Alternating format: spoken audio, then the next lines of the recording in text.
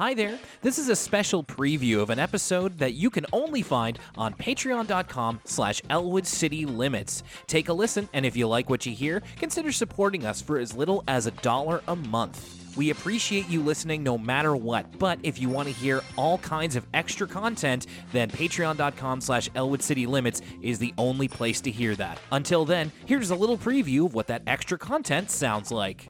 As always, we need to start off by talking about the theme song composed by one of the executive producers, Christopher Surf, and performed by a lady named Cindy Mizelle, who, among many other things, is a backup singer for Bruce Springsteen.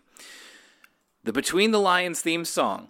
Yes. We're back. We are back. After a little bit of a dip last time on For the Kids, this one's a vibe. Will? Yep. I would go as far as to say, of all the shows we've watched thus far on For the Kids, and keep in mind there's been some heaters. Reading Rainbow, Wishbone, the list goes on and on. Even Sagwa kind of had me vibing a little bit. Sure. Aaron Carter. We have stars such as Aaron Carter performing theme songs. We've been very lucky. I would go as far as to say, this is my personal opinion. Yes. The Between the Lions theme song is the best one yet. The best one. Wow. Okay. Yeah. I think it's the best PBS Kids Show theme song we have yet to discuss on the show. I mean, so first thing first, we get this kind of, for lack of a better term, this is not the right term. This is like a hardcore thing, but like gang vocals. We get this. I forget I'm tired. I had a long day of work today. But a chorus, right? Chorus. Sure.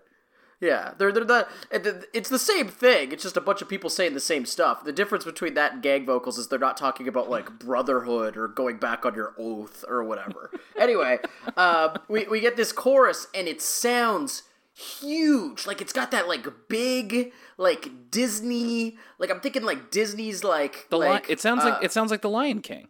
Yeah, it sounds like The Lion King, but the difference between this is The Lion King, where The Lion King goes Elton John. Yes. This goes like totally like Paul Simon Graceland with the instrumentation. Oh, wow. Like that's what it would have reminded me of. It's like all the chorus sounds huge. It sounds massive. And then you get this Paul Simon Graceland instrumentation. And you know me, I like Vampire Weekend. I love the Paul Simon Graceland album. I like African high life music.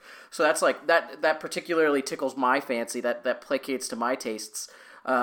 So I was like, wow, this is so cool. I was a big fan of the Between the Lions theme song. What did you think, Will? Oh, I loved it. I think it's great. It's just too bad it's only like a minute long, because after a minute I'm starting to get into it. I'm like, oh no, it's over.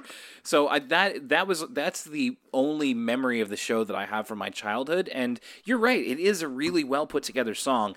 The only thing I'd say would challenge it for the top spot for me would be Reading Rainbow. But I have to think about that. But in both cases, Between the Lions and Reading Rainbow, they both have extremely strong vocals and a very good hook. And there's a real drive. There's a real giddy up to the Between the Lions. Like it moves, and I just really want a full version of it, so I hope it exists somewhere out there. But I figured we'd be on the same page. Be on the same page about that. Oh. Okay, that'll do it for now. But we'll see you next time on Elwood City Limits or over on patreon.com/Elwood City Limits. Have a great week.